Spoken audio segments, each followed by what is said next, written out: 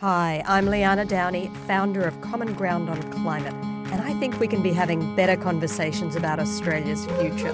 Conversations that bring us together to protect what we have.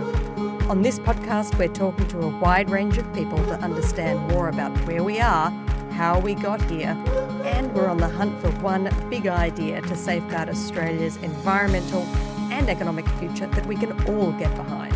So join us and let's build common ground on climate together. I'm here with Georgie McClenaghan, who spent a big part of her career working in oil and gas and thinking through some of those big challenges of decarbonisation. Welcome to the show, Georgie. Thank you very much for having me. Georgie, if you could wave a magic wand, what would Australia look and feel like in 20 years' time?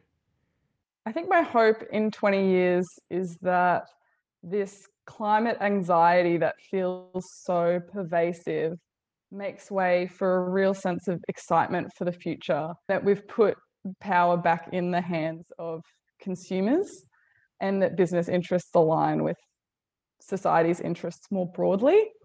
To be more specific about what that looks like for myself, I hope that I'll be living in a house that is solar powered, perhaps backed up with battery and hydrogen, and that when I park my car, I no longer pay for parking because I'm paid for the energy that discharges from my battery on wheels, and that hydrogen powered robots are doing all the heavy lifting so that we can have more leisure time to enjoy the beautiful environment that we have worked so hard to protect.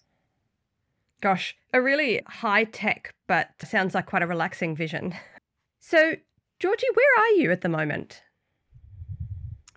I'm currently living in Tennant Creek in the Northern Territory. And what has taken you to Tennant Creek? What are you working on? I'm currently working in the education equity space. I'm a Teach for Australia associate teaching maths at the high school here. But before that, you were working in climate change, weren't you? Tell us a little bit more about that. Yeah, I was. I guess in some ways we're all working in climate change, but for many of us it's somewhat in the subtext.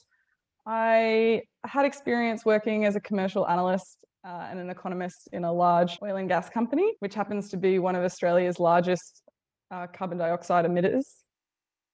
And over the course of those 6 years, I really got to see the volume turned up on climate change from an internal perspective and also the external pressure. There were protests as well as activist investors creating climate resolutions.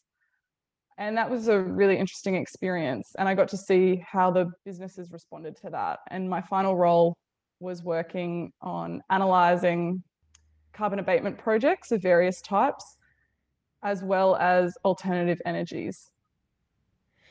So really interesting, working in oil and gas, working for one of the biggest emitters and spending time and energy thinking about the challenges of helping the company move away from that position, so how to decarbonise. How did you feel working in oil and gas? Did you feel that people respected the work that you were doing? Before I had worked in oil and gas, I had actually dressed up as an oil spill for my brother's nautical themed birthday party. So I guess I felt like a bit of an activist even before I went into oil and gas. I think there's a number of people inside organizations like the one that I was in that do feel conflicted and, to some extent feel like they might be a bit of a sellout. They've got greener leanings, but they're working inside a big machine. But I actually see that as a really powerful place for people to work because it's in these big machines that you can have quite a large impact. And so I think it's those people that are working inside those organizations that are able to challenge the status quo and challenge their companies and come up with really creative solutions on how we can collectively do better. So you talk about feeling a little bit like a sellout, but did you ever have people accuse you of that? What were the ways in which people talked about you and your work to you? Absolutely. Even now I have people challenge the work that I used to do, and it's still something that I feel uncomfortable sitting with is this idea that there are those that are working in industry and are at the coalface to some extent, and those that are working outside of the industry and therefore their hands are clean. That narrative needs to change. So you got pressure at the time, and it sounds like you still get sometimes a bit of a hard time from friends or other people who are not working in the industry. Did you also feel at times inside your company that you were getting pressure? I mean, companies like that are a big place. There's lots of different people, lots of different points of view. What was the feeling you got for doing that kind of work around decarbonisation? Was that understood to be a priority? Were there tensions around doing that work? Yeah, I think it's understood that, businesses' greatest responsibility is for their shareholders, and that naturally creates a tension between those in decision-making positions who have that responsibility and those that are working at the lower levels of the organization. Those tensions coming together is a really interesting place to work, but I think it can also be quite frustrating because you see things within an organization that you wish could occur, but you know that current business interests and current political systems don't allow for those decisions to be made. So you see some great ideas, some brilliant climate solutions that just aren't getting traction because of the system that they currently exist within. And I think that's the ultimate frustration for people that are working in these organizations that are trying to make change. You talked at the outset with your vision for Australia as being a place where the business and societal interests were more aligned. And I can relate to some of what you're talking about because I've worked in corporates and I've worked in nonprofits and I've worked in government. And the way our company systems are set up at the moment is, as you say, it's all about shareholder value. And so unless you have systems that change so that the costs or downstream impacts of your company's activities are experienced as really direct costs, then it's not necessarily in the shareholders' interests for you to change the way you're working. Is that what you were getting at when you're thinking about having a system which more closely aligns society's interests and companies' interests? Yeah, absolutely. You've summarized that really well. As you said, you've experienced it yourself. We do have a lot of division and vilification sometimes in Australia around some of these issues. I have some technical questions for you because, Georgie, when you and I were having a little chat before, I thought you were able to help me understand some basic fundamental things about what's happening in Australia at the moment. So in your role, you learnt a lot about what the current government is doing on climate change, and in particular this idea of carbon credits or carbon trading. Can you give us a little bit of an overview of that system, of what a carbon credit is? Yeah, absolutely. A carbon credit is essentially another type of financial product. It is a tradable certificate that represents the right to emit 1 ton of carbon dioxide. So sequestering through environmental planting or other types of abatement projects, by sequestering carbon, you generate these carbon credits. And these can be sold to emitters, and then emitters retire them to discharge their obligations under government policies.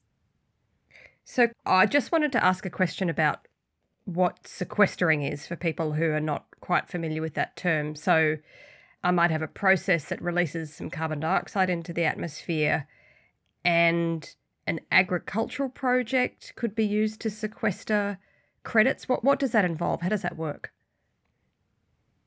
Yeah, so there's lots of different methodologies that could give rise to a carbon credit through sequestering. So one is planting trees. That has negative carbon dioxide emissions because it's pulling carbon dioxide out of the atmosphere. Another way that is currently not recognised as a methodology in Australia, but that is being worked on, is essentially carbon capture and storage. So where you directly capture the carbon dioxide and then you pump it underground and you store it permanently. Another way is just avoided emissions. So emissions that would otherwise occur under business as usual. There's some sort of human intervention that then precludes those emissions from happening. The idea is that you have avoided 1 ton of CO2. So it's negative CO2 emissions. So you were talking a little bit more about the broad system, and I'm sorry I interrupted you there.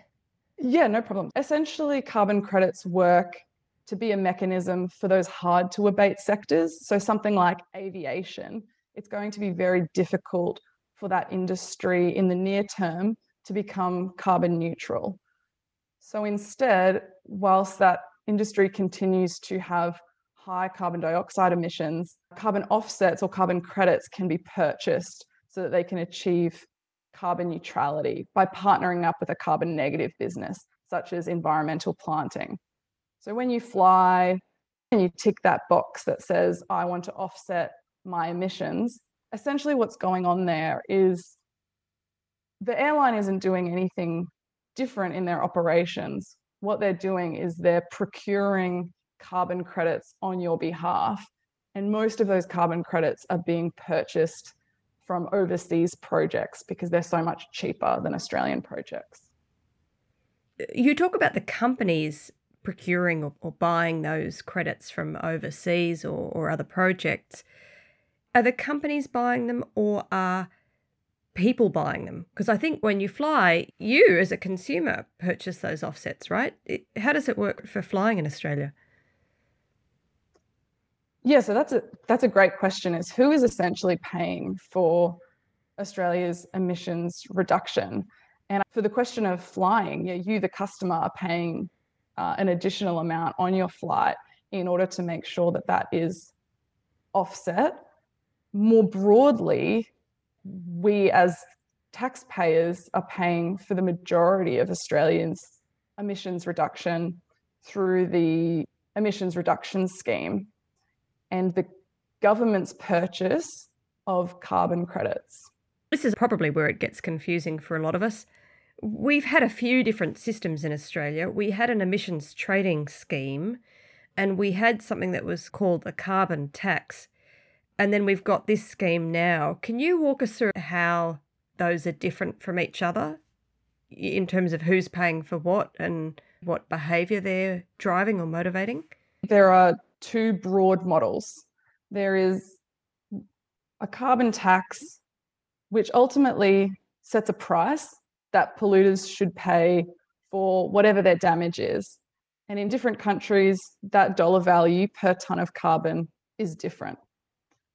The other type of model is known as a cap and trade system, which instead of setting a price, sets an allowable volume of emissions and then ultimately lets the market forces determine the price. So trading is really important in that particular system. The trading of carbon credits gives rise to that market price. I think in Australia, it's been so confusing because we have moved between a number of different models.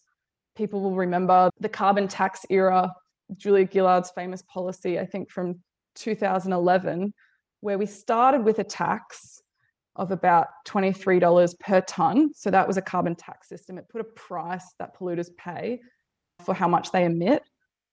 And we were going to move towards a cap and trade system.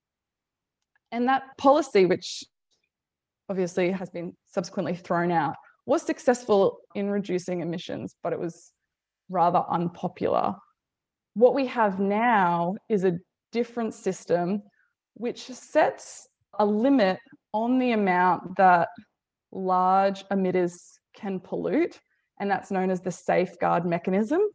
So large polluters are allowed to emit up to their safeguard mechanism or their baseline under that mechanism.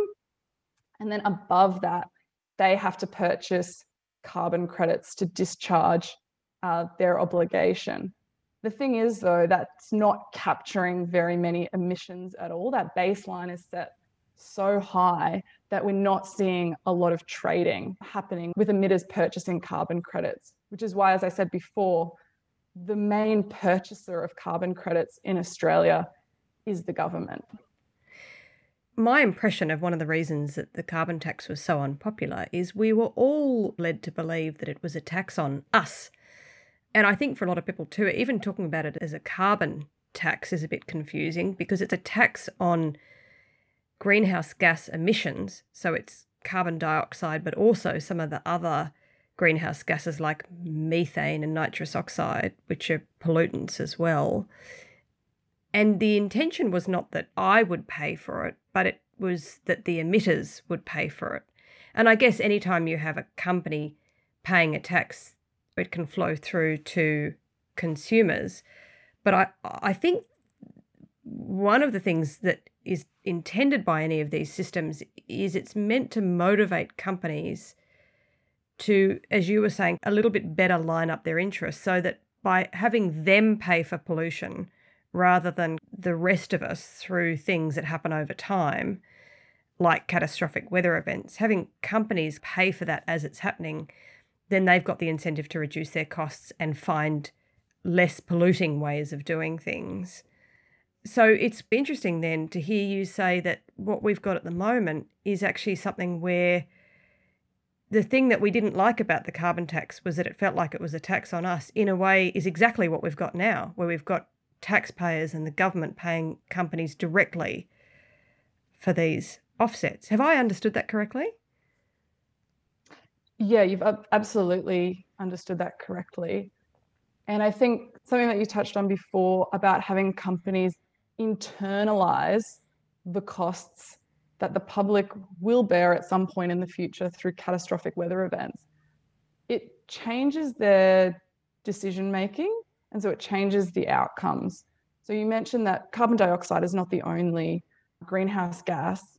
And another one that comes to mind that's very pertinent for the oil and gas industry is methane, which is what natural gas is, which is the product that we sell.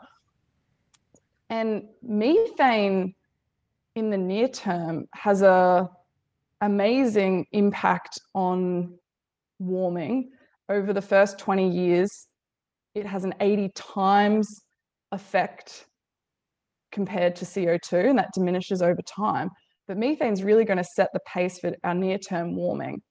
And so we see methane escape through the dairy industry, the meat industry, because that's what comes out of cows. But we also see methane leaks from the oil and gas industry. And if you're not taxing those methane leaks, then those companies don't have the same motivation to do maintenance to prevent those leaks from happening in the first place. And so you see these different incentives internally, and I think that's what frustrates some people on the inside of these organizations is they see real opportunities, low cost opportunities to reduce emissions. But unless we have a system that aligns those interests with business interests by putting a price on those emissions, then you're not going to see those activities take place. So I feel like sometimes it's easier for people to get their heads around if you almost make an analogy to other kinds of pollution that are a bit more visible and direct when we're thinking about these sorts of systems and which systems do you use. So a similar example would be if there's a company that generates toxic chemicals from their processes and there's no cost for them to dump those chemicals into the water system. But if you put in a price, and either you say that's against the law or you say we're going to fine you, and the cleaner the water, the less the fines you pay, and we're going to make you accountable for cleaning that up rather than make it the government's problem or the people who live down the river. As you said, people then have the motivation to change their behaviour because they can go to the shareholders and say, oh, look, we've got to do this. We've got to pay the money. And yes, it's going to take our profits down a bit, but that's something that we've got to do either because it's the law or because there's a cost to us to doing it. And so not only will they start to do it, but as you said, then you see people start to find more efficient ways because companies are really good at that. They're really good at finding more and more efficient ways to do things because it's all about keeping their costs low. we're going to find more and more efficient ways and cheaper ways to keep that water clean and to fix up those chemical processes. So I think sometimes it's easier to think about it like that because, and let's be honest, not everybody listening to this podcast is convinced really that carbon dioxide is a pollutant because, of course, you can breathe it out. It's a natural substance, but it is because if you get too much of it, then we have climate change. So that's also, I think, what's confusing for people because they think of it as a clean and natural substance, which might be a little bit different to, as you said, methane or some of those other things. So thank you. That's a really interesting way of thinking about it. One analogy that I like to draw upon when I think about this space as well is I think people have a good understanding of the GFC more broadly because there's been a lot of documentaries on it that I think drawing an analogy that we're at the pre-GFC but for the environment because we've got a system that privatizes the upside. There's people in these dirty industries that make a lot of money. You've got these oil tycoons that are the investment bankers of the new crisis, and you've got the public wearing the downside. So we saw the public wear the downside in the GFC because of the banks being bailed out by taxpayer money. But that's even more pervasive, I think, here because we're all wearing the downside of catastrophic weather events, the increase in insurance premiums that we already are starting to see. And so I like to think of it in that way, that the system that privatizes the upside but publicizes the downside, and that we're headed for a greater crisis potentially than the GFC because we're tinkering with a system that wasn't designed by people. We're tinkering with a system that we don't understand because we didn't create it. As in the climate system. Yeah, we understand the financial system to some extent, but we created that system and that system imploded. But because we created it, we can fix it to some extent. Whereas when it comes to the climate, we're tinkering with the system that we didn't create. And so if it implodes, we're not going to have the tools in our toolbox to really ameliorate that in the same way. I'm interested to understand, you've talked about the 3 systems that we have had in Australia. What's happening in the rest of the world? Yeah, so I guess it's a mixed bag and it can be best seen visually. So if anybody wants to have a look, I recommend the carbon pricing dashboard that the World Bank produces. And I had a quick look before we had this chat. At the moment, there are currently 64 initiatives covering 22% of global emissions. That is a combination of the cap and trade system or an emissions trading scheme and carbon taxes. And we see that some of our really big export partners in terms of energy are moving in this direction. So Japan, Korea, China have all got in place some form of carbon system, whether an emissions trading scheme or a carbon tax. Not on everything, but on some industries. In the EU, we see a broad emissions trading scheme, which allows carbon credits to be transferred across borders. And the really great thing about that is, as you mentioned before, there's some great problem solving going on how we can reduce emissions at the lowest cost. And where you allow these credits to be traded, you naturally let the market work towards how can we offset 1 ton of carbon for the cheapest price. And then you have a whole industry around achieving that. In Sweden and Switzerland, there, I think, is a tax that's more than $100. So they're the outliers in terms of a large cost on carbon.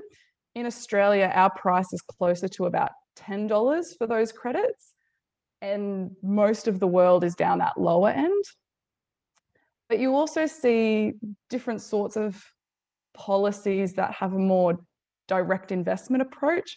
So governments will be involved in de-risking green energies through subsidies of hydrogen projects or through subsidies for electric vehicles or hydrogen fuel cell vehicles, or through direct participation in projects themselves. And we saw, particularly with a lot of the COVID relief packages, some countries like Germany and France, for instance, spent a lot of their government investment in these sorts of green investment projects. So I think Germany and France had about 50% of their COVID relief budgets for green investment, which compared to Australia, ours has been about 2%.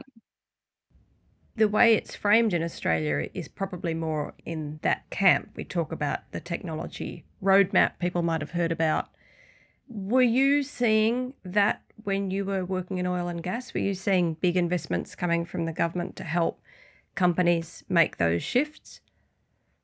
I think what has been really challenging in Australia compared to some other countries is the lack of long-term vision. In Korea, for instance, there is a hydrogen plan and it maps out the government's commitment over a long time horizon to direct government finances to supporting that industry. I think it's not clear to businesses and the investment community more broadly in Australia what the government's intention is in the long term. We do have the technology roadmap. Some states have got hydrogen plans as well, but it's not clear what that looks like. Some of these potential solutions are very expensive. And so without policies in place to either reduce the costs or to increase the costs of the alternatives by instituting a carbon tax, then you're not going to see the investment community get behind some of these alternative energy solutions, such as hydrogen and renewable power. I remember talking to somebody at one of Australia's biggest emitters 13 years ago, and he made a very similar comment, which was, we've got affordable offsets and abatement opportunities lined up. I think he was talking about $7 a tonne, which is very different to the $23 price. But we need the government to act and we need certainty so that we can plan. Because when you talk about oil and gas companies, you're making decisions over really long-term timeframes. For a gas project, for instance, you're looking at a 40-year, potentially more life cycle. And what I saw working within one of these organizations is that you're seeing projects be stalled as you wait for the kind of certainty that you're referring to, because you would make different decisions for your development, whether or not the carbon price is X or whether it's Y. And these projects are risky enough as they are. There's technology risk, there's uncertainty. The last thing you want is also geopolitical risk. And we see Australia internationally as being considered to have a high level of political risk that is making attracting international finance more expensive as well. One of the world's largest solar infrastructure projects is going to potentially happen in my backyard in the Northern Territory. It's going to be the largest solar infrastructure project in the world because Australia has such an amazing solar resource and we've got the space to do it in.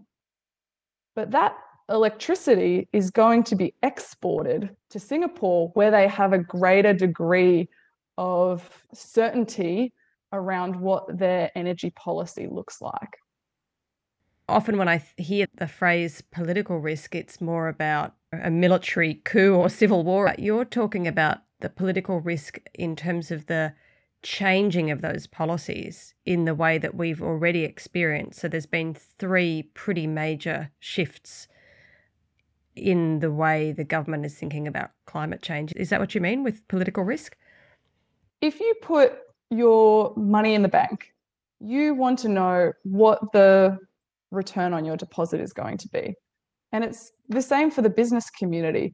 If you're going to invest in a project, you want some degree of certainty about what the return on that project is going to be. If the project is going to have a higher risk, so a greater variation in what that return could potentially be, then you're going to want that to have a higher return. So when you put your money in the stock market as opposed to putting it in the bank, you know you're taking a greater level of risk, So to compensate you for that greater level of risk, you're expecting higher returns on average. And so what we see in Australia, not geopolitical, like we see in Africa, one of the projects' pipelines might be blown up, but the political risk here is we don't know what the carbon price will be or what the roadmap for renewables or alternative energy investment looks like. Because of that political risk, you see investors demanding higher rates of return for projects that are in Australia, which is why we see investment in alternate energies and new technology going elsewhere, which is a real loss for Australia. You talk about the loss for Australia. I think when people are concerned about Australia moving too fast on climate change, they often talk about the loss to Australia, the cost of doing that. Do you see that moving on climate change is something that's going to tank the Australian economy? Absolutely not. There are some amazing entrepreneurs out there. There's some amazing technology that is available. What would be amazing if we could support those in scale, and then we could bring new jobs, new skills, particularly in the STEM areas, into the Australian economy. Because if we're not at the frontier of the energy revolution, then we're going to miss out on specializing in these particular areas, because other countries are already investing heavily. And it's other countries that determine what Australia essentially exports in terms of products and in terms of skills. And so I think if we're going to be a laggard in this area, then we're going to miss out. We can't convince the rest of the world to continue to take Australian coal just because we want to continue to produce it. And I think in particular, there's a real misunderstanding around how many jobs actually exist in our existing industries. I don't have the stats, but the amount of jobs that are available for new projects is minuscule and not long dated at all, just for the startup. And then the amount of people that we'll employ in these industries is very small. And is that also true for the renewable space? That's a really great challenge. I think there are opportunities for new industries. So for instance, there are already businesses in Australia that exist just to produce carbon credits. And so that's a really exciting space. If we can grow that market, there's new opportunities there, and they are currently quite labor intensive. If we're talking about environmental planting, for instance, that's very labor intensive and allows for jobs in areas where there's currently not great industry. So it allows jobs in more remote locations. It provides jobs in less technical fields as well. For some of these industries, such as carbon credits, there's also what we would call co-benefits. So instead of there being a negative externality that falls on outsiders, there's a positive externality that falls upon them. In environmental planting, for instance, we don't only get carbon credits, which is what the buyer is paying for. There's also an increase in biodiversity. We also have habitat restoration. We get jobs in places where there previously weren't jobs. And in particular, this can lead to great outcomes for native title holders and also Indigenous employment. That was one of the things that the emissions training scheme did make possible, was the reinstating of some of traditional land management practices, because there's really good satellite imagery and scientific research that shows that doing that reduces overall fire load and therefore reduces the high heat fires that happen later on and the risk of fires, and so you reduce greenhouse gas emissions. The Aboriginal communities are very tapped into the co-benefits because they can see the benefits of the land coming back to itself, but also that they had kids then who were working in jobs that were more traditionally connected with the way Aboriginal and Indigenous communities would define success. So not being an accountant in the city, but taking care of your land. So it also made me reflect on, because if you're in a community, especially the communities who've been hit by bushfires, hit by floods, they're in survival mode. It's one foot in front of the other at this stage. So it can all feel very abstract, even while you're experiencing something that may have been exacerbated by climate change, but it can all feel very abstract, like that's a problem for wealthy people in the cities to worry about. So really interesting, that idea that you can have other good things that come off the back of those kinds of projects. I'm interested, given the experiences that you've had working in oil and gas and now working as a maths teacher in a remote community, what would your advice be for somebody like yourself who has maths and analytic or engineering skills and is thinking about what they might do? Would you be encouraging them to go into oil and gas industry and think about that as a career choice? I think the industry is really exciting at the moment in particular because it is in this state of flux. And there's a lot of hyper intelligent people in these businesses.